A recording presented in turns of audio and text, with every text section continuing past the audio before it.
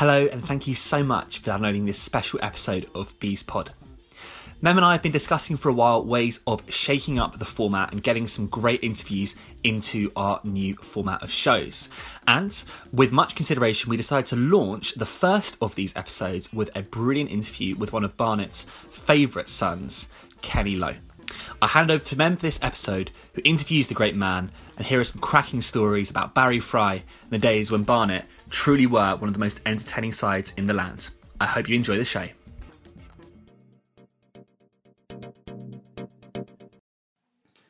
Okay, this is Bees Pod. This is Mem here. Today we've got a special guest. As a 13-year-old, one day we had this tall, slim, scruffy-looking player turn up, and from the first moment started pinging balls around the pitch. And that player was Kenny Lowe, who I have on the line now with me. How you doing, Kenny? Yeah, good, Mem. Yeah, good, thanks. Good. Thanks ever so much for speaking with us today. How's it going at Perth? How's the pre-season going at Perth? Yeah, it's the longest pre-season in the world over here. It takes about 12 weeks because we have a cup competition at the beginning, and then we ease into the season. So we're probably halfway through, just on a little 4-day break at the moment, and then we're back in with the final 6 weeks. So that's you've come a long ways from. Well, I suppose it's Hartlepool, isn't it? Your first club, to Perth. I suppose to start with, how did did you come through Hartlepool's youth system, or how did you get into the game? I was a kid actually. I think I was 16, but before that, I got offered a 2-year apprenticeship with Blackburn. But my old fella at that time. So what I'd be talking 16, so it's 1978, something like that. You would have had to sign indentures, but my old fella wouldn't sign the indentures to go to Blackburn. He made me get a job as a pipe fitter welder because he thought I wasn't good enough.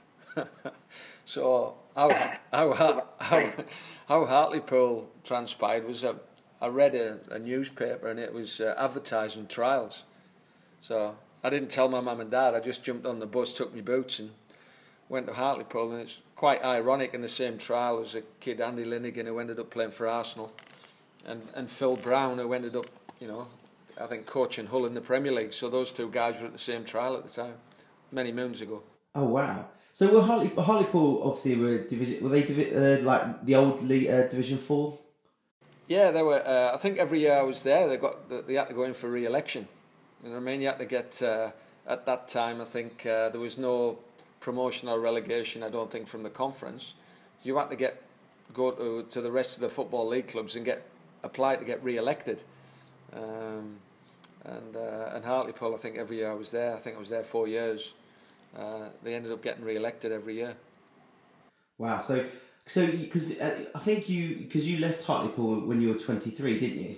Yeah, I got released. They actually let me go. They said I wasn't good enough, so I actually went and played non-league football for a club called Billingham Town in the what was then the Northern League, which is probably 3 or 4 levels below the conference.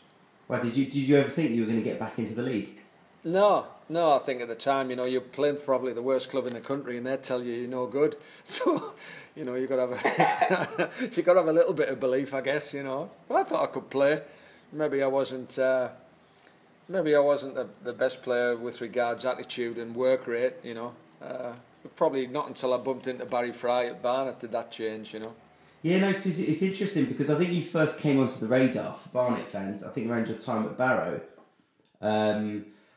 From some of the guys that I've spoken to, some of the old boys, I think they remember you from Barrow. And so, but by that point, you were approaching your 30s, weren't you, around that time? Yeah, I think I come to Barnet in 1990. I'm 61 born, so I'd be 29. I think something like that. But I played a lot of non-league football. I'd been on the fringes of the England semi-pro team. I think I spent 4 years at Gateshead and then 5 years at Barrow, with the same manager, Ray Wilkie. Who was very much like Baz, remained very passionate, knew the game. It was great to play for, like Baz. You know, I was quite fortunate in that the people I played for, like Billingham Town, was a guy called Ray Halliday. He was a fan. It was just like Baz and Ray. You know, he was the same type of guy. So I was quite fortunate for the people that I played for. So, I suppose the interesting thing about it is, so you've obviously you've spent a bit of time in the league. Wasn't expecting to go back in the league, and then you've ended up at Barnet, who, from what I understand, you didn't move down south. So explain. So tell us how you came about to joining Barnet and how you managed to make it work. I think you lived up north, didn't you, whilst you were playing for us? I was just outside Middlesbrough, but how it happened was Barrow had a big tax bill, and they needed 40 grand, and then Ray Wilkie said he was going to sell me, and I said I'm not going. I'd sooner give the game away. I'm not, and he said I'm selling it to Barnet. I said I'm not signing. I'm not going, and I think Barnet had offered 30 grand at the time, and then apparently Baz said to Ray, I'll give the boy another 10 grand. And Wilkie went, no, you can give us the 10 grand, he's coming anyway. So that extra 10 that was going to go to me went to Barrow to make up the 40 grand instead of the 30 grand transfer fee so they could pay the taxman. So that's kind of how I ended up with Barnet. So what were your thoughts initially? So when you were coming up against Barnet, because Barrow were a conference side around that time, weren't they? Yeah. So what were your impressions of Barnet before you actually knew that Barnet were interested in you? I was a northern lad, you know. I was a raggy northern lad. I'm not going down to play with all them southerners, you know. I'm not going to live down there, you know. And it was amazing that Barry just said, no, just come down and play. And I said, what do you mean? He said, well, just turn up on a Saturday and play. And I thought he was joking, you know. To pay all that money at the time, I think it was a record. I think he bought me and Mark Carter for the same amount of money. And also Paul Schowler. 3 of us more or less came together. And wow, what? Not one of us. Not one of us trained. We just used to turn up on a Saturday and play. But I tell you what, I wish I'd come when I was 18. I wish I'd played for Barry when I was 18. With those players, I mean, not were they just good players at Barnet. They were like really top lads, good fun. Alsey and Steenie, you know, your Bully, Nicky Evans, you know, Payne, Bodley, Lynchy, you know, Frankie Murphy, Spit. You could just go on forever. Every lad was a good lad, you know, not just a good footballer, but they were good fun as well. Well, I mean, things you just have to look at what the clubs that all them players ended up at after that team got broken up. And we'll come on to that We'll come to that in a little bit in a minute. But yeah, I mean, for Barnet fans, they still consider that to be the golden era. I mean, what I find amazing is the fact that the 3 of you didn't train, and yet out on the pitch you still had that amazing chemistry, and the way that the team played, that sort of brilliant attacking football. I mean, what do you think it was about that, you know, that made you guys, you know, you didn't train together, but you still had this brilliant sort of, how to say it, understanding on the pitch? It was, you know what it really was? I think it was just everyone got on with everybody more or less.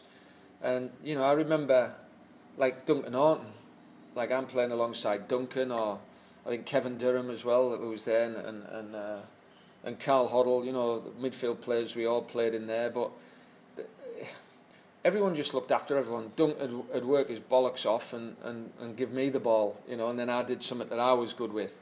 I think what everybody did, there was no egos there, you know, and also it was a big squad, so, you know, if you didn't perform, you didn't play. You know, I remember, I think I got picked in the PFA Team of the Year, and I was actually sat in the stand when I got presented my medal, because I'd been dropped that game, but I'd been picked in the Team of the Year, but Baz dropped me, you know. So, you know, it's because we had good players and everyone was really focused, you know, to do something. So who were the main characters in the Barnet changing room around that time? There was no quiet characters, mate. Honestly, trust me. They used to, like, when we turned up, I think they called, there was a show you were maybe too young, it was like On the Buses, and like, I remember. Yeah, well, Mark Carter turned up this day in this blue suit, and that was it. The lads just started calling him Blakey after the little fella off On the Buses. Showler's because Charles had a few spots and that, so the lads used to call him Freddy Krueger because his complexion wasn't the best. And then they used to call me Bart Simpson because I had a little tufty hair and stuff, you know. But we used to get hammered off all the Southern boys. They had all the good gear on. They all thought they were dog's bollocks, but we were the three best players at the team. So who was essentially the team whipping boy then? I think Lynchy got a bit of stick, like the lads on the fringe, because Lynchy liked all his gold and he was like a little bit out there, a little bit edgy, and the lads used to just hammer him. But generally it was good fun. It was real. I look back on it that, like I said, I wish I'd gone there when I was 18. I wish I played for Barry when I was 18. But I was lucky, like I say, I had Ray Wilkie, who was fantastic for me as well at Barrow. So, like I say, I'm quite blessed with the people I played for. Now the impression that some of the supporters get is that sort of Barry Fry didn't really do tactics and sort of basically just told players to go out and play. I mean, is that a bit of a misconception, or was that essentially what he did? Nah, Barry was cute. He knew what he wanted. The one thing that was unbelievable with Barry, and I don't think you can buy, and I still think he's doing it now if I look back, if I look at the clubs he's been at, Peterborough, Southend, the amount of players that he brings through, the amount of players that he identifies. I remember him leaving Barnet, going to Southend, and he signed Stan Collymore, I think, for Southend, and then about 5-6 months later flogged him for about 1.2 million to Liverpool or something like that. He got Jonathan Hunt for us at Barnet, and I think he was walking his dogs one Sunday morning, and there was a game on, and he saw Hunty playing as a 16-year-old, and he said, "Come on, son, you can come and play for me." I think Hunty's first one was like, "Who are you?" You know what I mean? He didn't have a clue. He was this bloke walking his dogs, but Hunty ended up going to Derby for 1.2 million. You know what I mean? He hardly played as well. I remember at the time But what was amazing about Barry Fry was using the media to really price up a player. He would literally, when he spoke to the media, I think he'd stick an extra $250,000 on the player, just by the amount of enthusiasm he had for the players. I remember we went to Villa one time and played a game behind closed doors when Ron Atkinson was the gaffer, and we've gone with a reason they wanted to look at bullying the game. We played Villa. I think we drew 1-1 with Villa, and I'd probably had one of the best games I've ever had in my life, and I remember coming off the pitch and Ron Atkinson comes up to us and said, "All right, son, what's your name? How old are you?" Before I could say I was like 29 or 30 or something, Baz went 22. You know what I mean? Like, for a little bit of banter, He's like always trying to do a deal. And he's going, "You can't afford him, Ron. You can't afford him." You know what I mean? He's only 22-year-old. You can't afford him. I was 29. So that's Baz all over, And what about because around obviously that era, you had the original nutcase chairman in Stan Flashman. Was he as nuts as everybody makes out? Probably. I remember we played Blackpool, I think, and we'd come in. I think it was the playoff game where we got beat 1-0, I think. And Stan's come in and knocked the door off the hinges into the dressing room and just started abusing all the players, saying we were crap. And like Baz said something along the lines, "You can't take to the players like that. They're my players." And Stan said, "No, they're not. They're my players." Anyway, they ended up starting fighting. The lads had to dive in and separate them in the changing room. So by that time, we've all had a shower and we go back in the bar, and there's Stan and Baz have got their arm around each other at the bar having a drink. One's got a cut ear, one's got a collar hanging off. From 1 minute they want to stab each other to the next minute they were kissing each other. It was just, hey. But a lot of the lads said they wish they'd kept a journal. It would have been a bestseller, honestly, with the things that went on. I bet. I mean, how many times do you reckon Barry Fry got sacked in the period that you played for Barnet? Oh, it must have been at least 5 or 6. I think he probably resigned 5 or 6 as well, You just didn't know what was going to go on, And then we had the little period, I think, in my second year where we never got paid for 3 months but still got promoted. Which was quite amazing, really. It just showed the camaraderie of the players. That was an interesting time, because I remember... we had such a brilliant team, but yeah, it was really. Was it just Stan Flashman did he just stop paying the wages one day? I think what had happened, maybe they didn't pay it the right way and pay the right, tax and national insurance, and I think you used to get at the time, you used to get your pay, and then all of a sudden one day it just it wasn't quite the amount you agreed, and I don't think the tax and national insurance were getting paid, and the taxman come in, so that's how it all came about. So what happened, Stan just then, I think you got 63 quid 17 pence, I think was just your stamp and your national insurance minimum, you know what I mean, to cover your stamp, and that's all we were getting. But I remember, I think Gary Phillips was doing an extension. He had a hole in the side of his house with a big plastic bag over it because he couldn't pay the builders. You know what I mean? Yeah, and I can imagine that's been shocking. I mean that team as well. I mean the fact that you guys managed to that was the promotion that you got in. We got to into Division 1, wasn't it? Or the old what is now the Division 1. Yeah, the old I think it was the old third or whatever it is, the old third division. Yeah. But yeah, it was amazing. Amazing we did it. I think Baz had left by the time we got promoted. I think Steenie and Halsey might have been taking the team at that time. You know. So I suppose that shows the strength of the characters you had in that team to get you across the line. Bearing in mind what was going on behind the scenes. Yeah, I think like I said, there's a massive camaraderie there, and I think also now when everyone looks back and talks about it, I think it kind of makes it even more special, and it shows how well everybody got on. Yeah, I can imagine. Now, I was wondering, of the players that you played with in your time at Barnet, who would you say your favourite player to play with was? There's that many. I love playing with Showler, because he's like, I'm right-footed, so I could actually smack it 40 yards in front of him. He's that quick, he'd make a crap ball look like a good ball. You know what I mean? So he made me look good. Duncan Orton, again, just because he was just such a genuine guy, like kind of covered for all my like lack of endeavour, if you know what I mean. I was like a lazy bastard. Duncan used to, him and Payne, I think I took 5 years off Payne's career and Duncan's career with them two just playing with me, you know. But those are two good. But I think Bully as well. Obviously, you know, Bully would make runs for you, that you could play balls. He was a super player. But they're all good. Even, you know, the back four lads, Halsey was a good player. You know, Big Bodley was a good player. You know, there wasn't many. In fact, there wasn't any poor players in the group. It was a fantastic time. I can remember it. I can remember it really well. I was only young, but it was ingrained in my brain. And I mean, obviously after that sort of crazy summer where everybody essentially left, didn't they? I think except for Gary Phillips.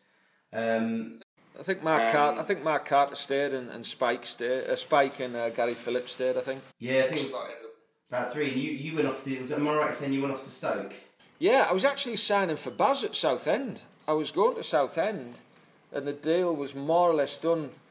But their chairman was a bit crazy as well, and he wanted to structure the deal differently. So, and then all of a sudden, I was signing for Sunderland. I was going to Terry Butcher at Sunderland. I'm actually in the car on the way to the ground, and I get a call to say it's off. I packed my job and everything in. So, off the back of that, Terry Butcher fixed me up with Lou Macari, and I went to Stoke and played a game there. And then they offered me a deal, and then I signed it at Stoke. And then a day later, Baz rang and said, "Right, the deal's done." I said, "Oh, I've signed for Stoke." He wasn't happy. Well, I can imagine that conversation was quite blue. Yeah. He used to ring my house up and ring it home. My old girl, bless her, she's passed away a while ago now, my mum, but she was she's prim and proper, no, you know, and Baz would get on the phone, "Hello, Lil, is fucking Kenny in?"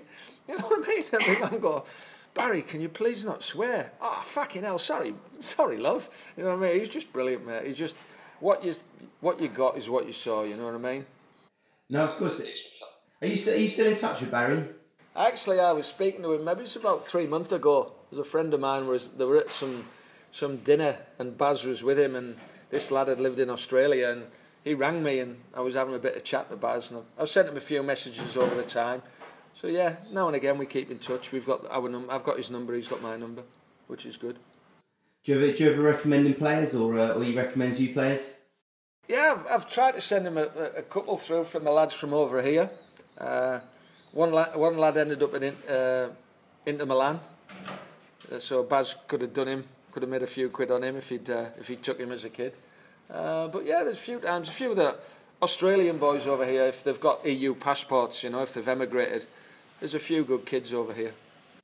I can imagine. So I suppose I remember. So after you left Stoke, you ended up with Baz at Birmingham, didn't you? Yeah, I think I had 4 years with Baz at Birmingham. It was quite amazing. Steenie was there, Bodley was there, I think Payne was there. There was a good few of us. I think Bully came on loan at one stage. It was like a home from home, you know. So that was even madder. It was interesting about Bully, wasn't it? Because am I right, if I'm right, he went to Forest, didn't he? But he hardly got a game. Yeah, I think he picked up a few injuries, you know, and it didn't quite pan out for him. But you know, that's, you know, even if you look at the same itself, you know, you're moving up a level. You know, you don't play as many games, but you know what? It was certainly enjoyable with Barry at Birmingham as well. It was a big club, and I had some good times there as well.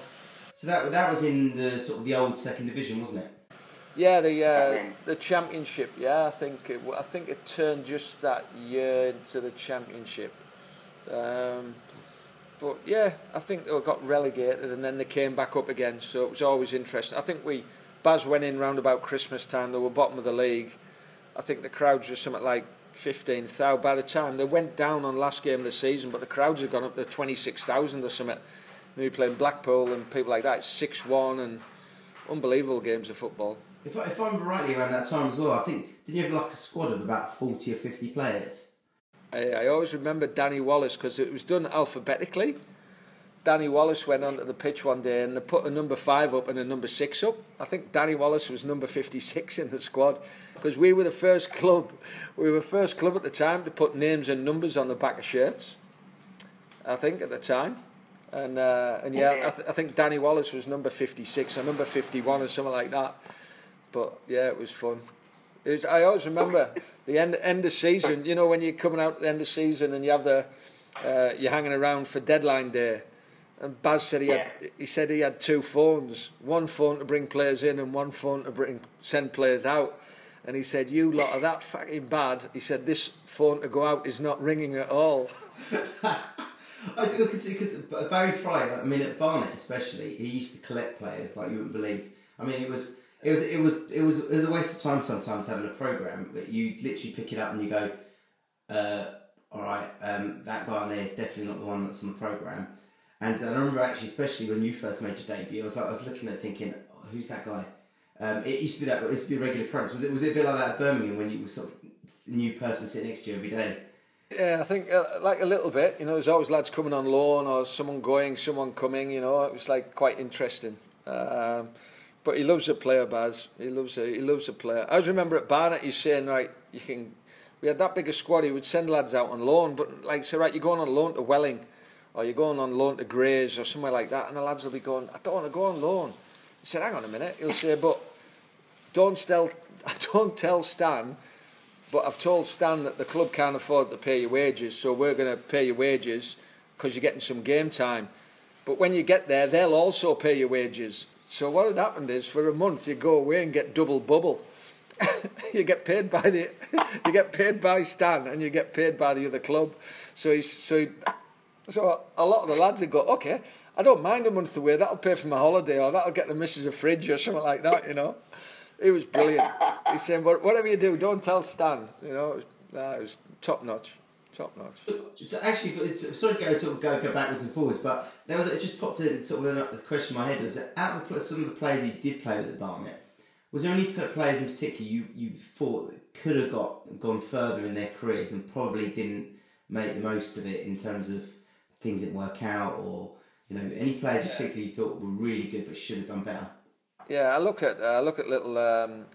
at Nicky Evans for one. Nicky was a fantastic footballer, but a little bit older, so maybe that door had closed for him. You know what I mean? But what a player Nicky was, and Frankie Murphy as well. I mean, he's like an old style inside forward, great feet, an eye for goal.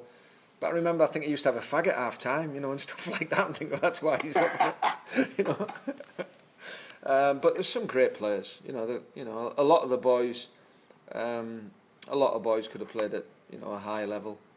You know, your Harry Willis moved on to Watford. You've got Davy Regis. I think when I came just at the time where Davy Regis and Hards had gone to Notts County. I think Andy Clark had gone to Wimbledon. You know, there's like unbelievable amount of movement of players, not downwards but upwards.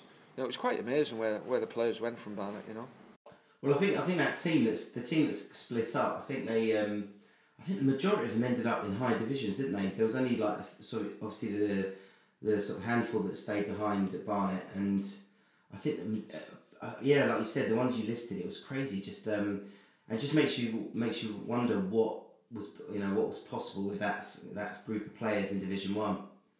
It definitely stuck together. So do you still keep in touch with some of the old players? Yeah, I do actually. Halsey, I keep in touch with a little bit on Twitter. He's a top guy. I remember, I think, going away on holiday many years later into Ayia Napa, into Cyprus, and then there's a little chant over the microphones, and it was Halsey. I think he was looking after all the DJs at the time over there, and I bumped into him with my missus. So yeah, Halsey, I try and keep in touch with if I can, So it's good. Oh, good. So how did you end up in Australia? When I left Hartlepool, I came to Australia in 1986. Had 1 year. I played in Australia, so once I finished at Hartlepool, I got released, and I had an opportunity to come and play out in Perth. So I came for 1 year, and I had a year here playing. And then obviously went back home, did whatever I did, Barrow, Gateshead, Barnet, Birmingham, Stoke, the usual. And then when I was at Birmingham, I finished a degree in mechanical engineering. So when I finished playing football, I went to work for oil and gas companies like BP, Foster Wheeler, Shell, people like that. And then probably maybe about 12, 13 years ago, I had an opportunity to come to work for a big oil and gas company in Perth, and on a 2-year project. So I actually resigned from Barrow. I was at Barrow as manager at the time. I had 2 years coaching at Gateshead and 5 years coaching at Barrow, and I resigned from Barrow and went to Perth for this oil and gas job. And when I got here, got involved in that, and I bumped into a few guys who I played with at Hartlepool who were coaching out here. So I got involved with it, like in the youth development. So I ended up working for their FA for 12 years, working as an engineer, but on an evening working for the FA in their youth development programs in Perth, and got a decent reputation. Got a lot of boys into the under 17, under 20 national teams, and then the Glory sacked their coach, and they needed someone just as a caretaker for 3 months, so they give the job to me. So, and then from there it's just snowballed. I've been there 4 years now. Yeah, because you've been pretty successful now as the coach of Perth Glory. Because you won you got to the final, didn't you? Is it the FFA Cup? We've been in 2 FA Cup finals now, which are obviously huge over here. And then the three or 4 years I've been in, we always have finals football at the end. You've got to be in the top 5 or whatever it is to play finals football in the playoffs. So we've done that every single year. And then last year we got beat in the semi-finals just before the grand final. So we've done okay. Because I used to I stayed in Australia for a period, and I used to go and watch Melbourne Victory quite a lot. But the thing is, obviously, when you're out in Australia, the media seems to be only interested in the sort of Melbourne, Sydney, and then I think Queensland as well. That was what I noticed. So Perth seems to be kind of a bit of a sort of the dark horses of the league. I think if you look at the league, I think Melbourne, if you having an analogy, Melbourne City, who were owned by Manchester City. They spent 9.5 million last year on their wage bill for the players, and we spent 3 million, except we beat them and finished higher in the league than them, and so that's kind of we kind of punch above our weight a little bit. We score. We're a typical Barnet. We score a hell of a lot of goals, but we concede a hell of a lot of goals. We're a great. I think last year we had 9 times, 27 games, 9 times or more we scored 3 goals or more. We had a 5-4, 5-0. We had 4 3-3 draws. We're a little bit like a Barry Fry Barnet. We tend to attack and forget to defend. So in terms of coaching at Perth, I mean, have you got any Any ambitions to ever sort of coach in the English league? Yeah, you've always got ambitions, haven't you? You want to go to a good level and test yourself. So I think it's not something that I thought would interest me when I finished playing. You know, I got into it because I was the oldest player at the club, 39, and they sacked the coach. That's how I got into it, and it's something that never entered my head. But now you're in it, and I've been in it. You know a fair old while now. You know, you kind of takes over your life a little bit, and you become quite passionate about it. So yeah, like any walk of life, you want to do well. So if things pop up, you never know where it ends up, man. Definitely. I mean, the lifestyle must be great out in Perth. Yeah, beautiful. I mean, I came here with 3 kids. I've got another 2, so I've got 5 kids. So the lifestyle there, they love it. They like the beach. They like to be out. You know, Perth's a beautiful place to live. A beautiful place to live. Yeah, I've never been out that side of Australia. We'll have to one day, or if you're any Barnet fans are out there, make sure when you go to Australia, make sure you check out Perth Glory.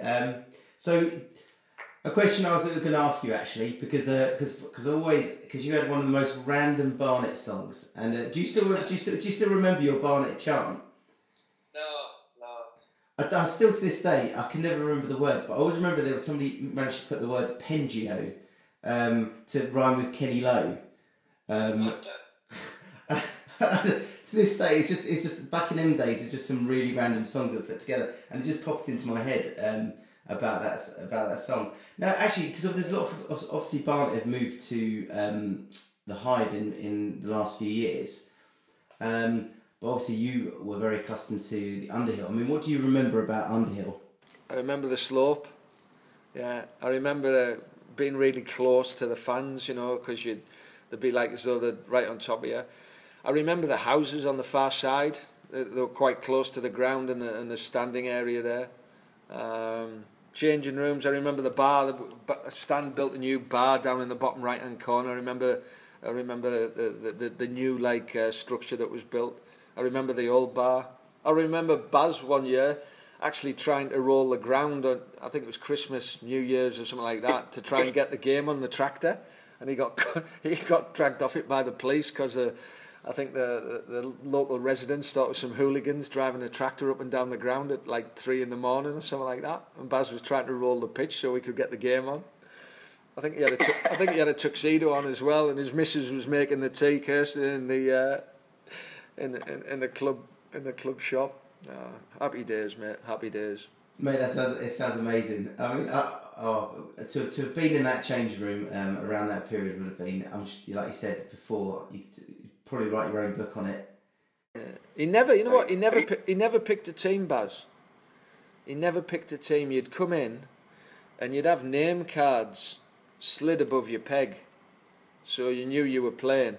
So when I first came, I would go in, because I'd go early, because I'd travelled down, so I'd drop my bag, have a look, number 10, Kenny Lowe, and then I'd go in the boardroom and watch St and Greavesy. So this day I've gone out, and then I've come and sat back. I haven't looked up at the peg, and then Mark Carter goes, "Get out the way." I said, "What do you mean? I'm number 10. He said, "No, out the way." And I looked, and Mark Carter's name was in number 10. And that is the first and only time I ever went in once, and I saw that if my name was in the name tag, I wouldn't leave the changing room. And what used to happen was Baz would put the team in to start with, go away and think about it, and then come back with a name. He'd take a name tag out of there and slide that in. He'd take Bully out, and then he'd put Spike in, and then he'd come back and take Spike out and put Bully in. This would be maybe 2 hours before the game. So I learned that like if my name was in number 10, I wasn't getting out of that changing room, because if I went out, you got a good chance that Baz would change the name card and you wouldn't be in the starting 11. But if you sat there, he wouldn't change your name because he didn't want to have conflict. Brilliant. So with the players, just basically as soon as you pick the team, everybody's sitting in their place, or were you the only one to suss that out? No, because I was new, I only sussed it out when it happened to me once, if you know what I mean. Because I'm new, until it happened to me, I didn't know it went on. But all the lads would come in and just stay there. You know, but I'd get there early because I travelled down from, I'd get there maybe 12 o'clock for the 3 o'clock game, just in case there was something wrong with the trains, you know. But he'd put the team up, and then he'd walk around again, and he'd start changing the names.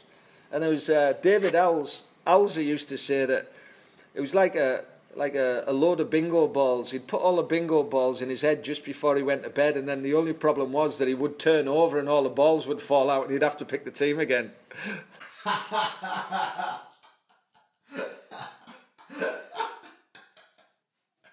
Oh God, I wish. Oh God. Anyway, Kelly, thanks ever so much for your time. I could literally speak for ages and ages, but Ian, who's currently off screen, he's going to be putting this together. But he'll do a bit of an edit, and then we'll probably hopefully pop it up later this week. But Kelly, thanks ever so much for your time. It's been a real pleasure. No, all mine. Trust me, I was very, very fortunate to play with some super people at that club. So, you know what? It's I wish I'd done it a lot earlier, like I said.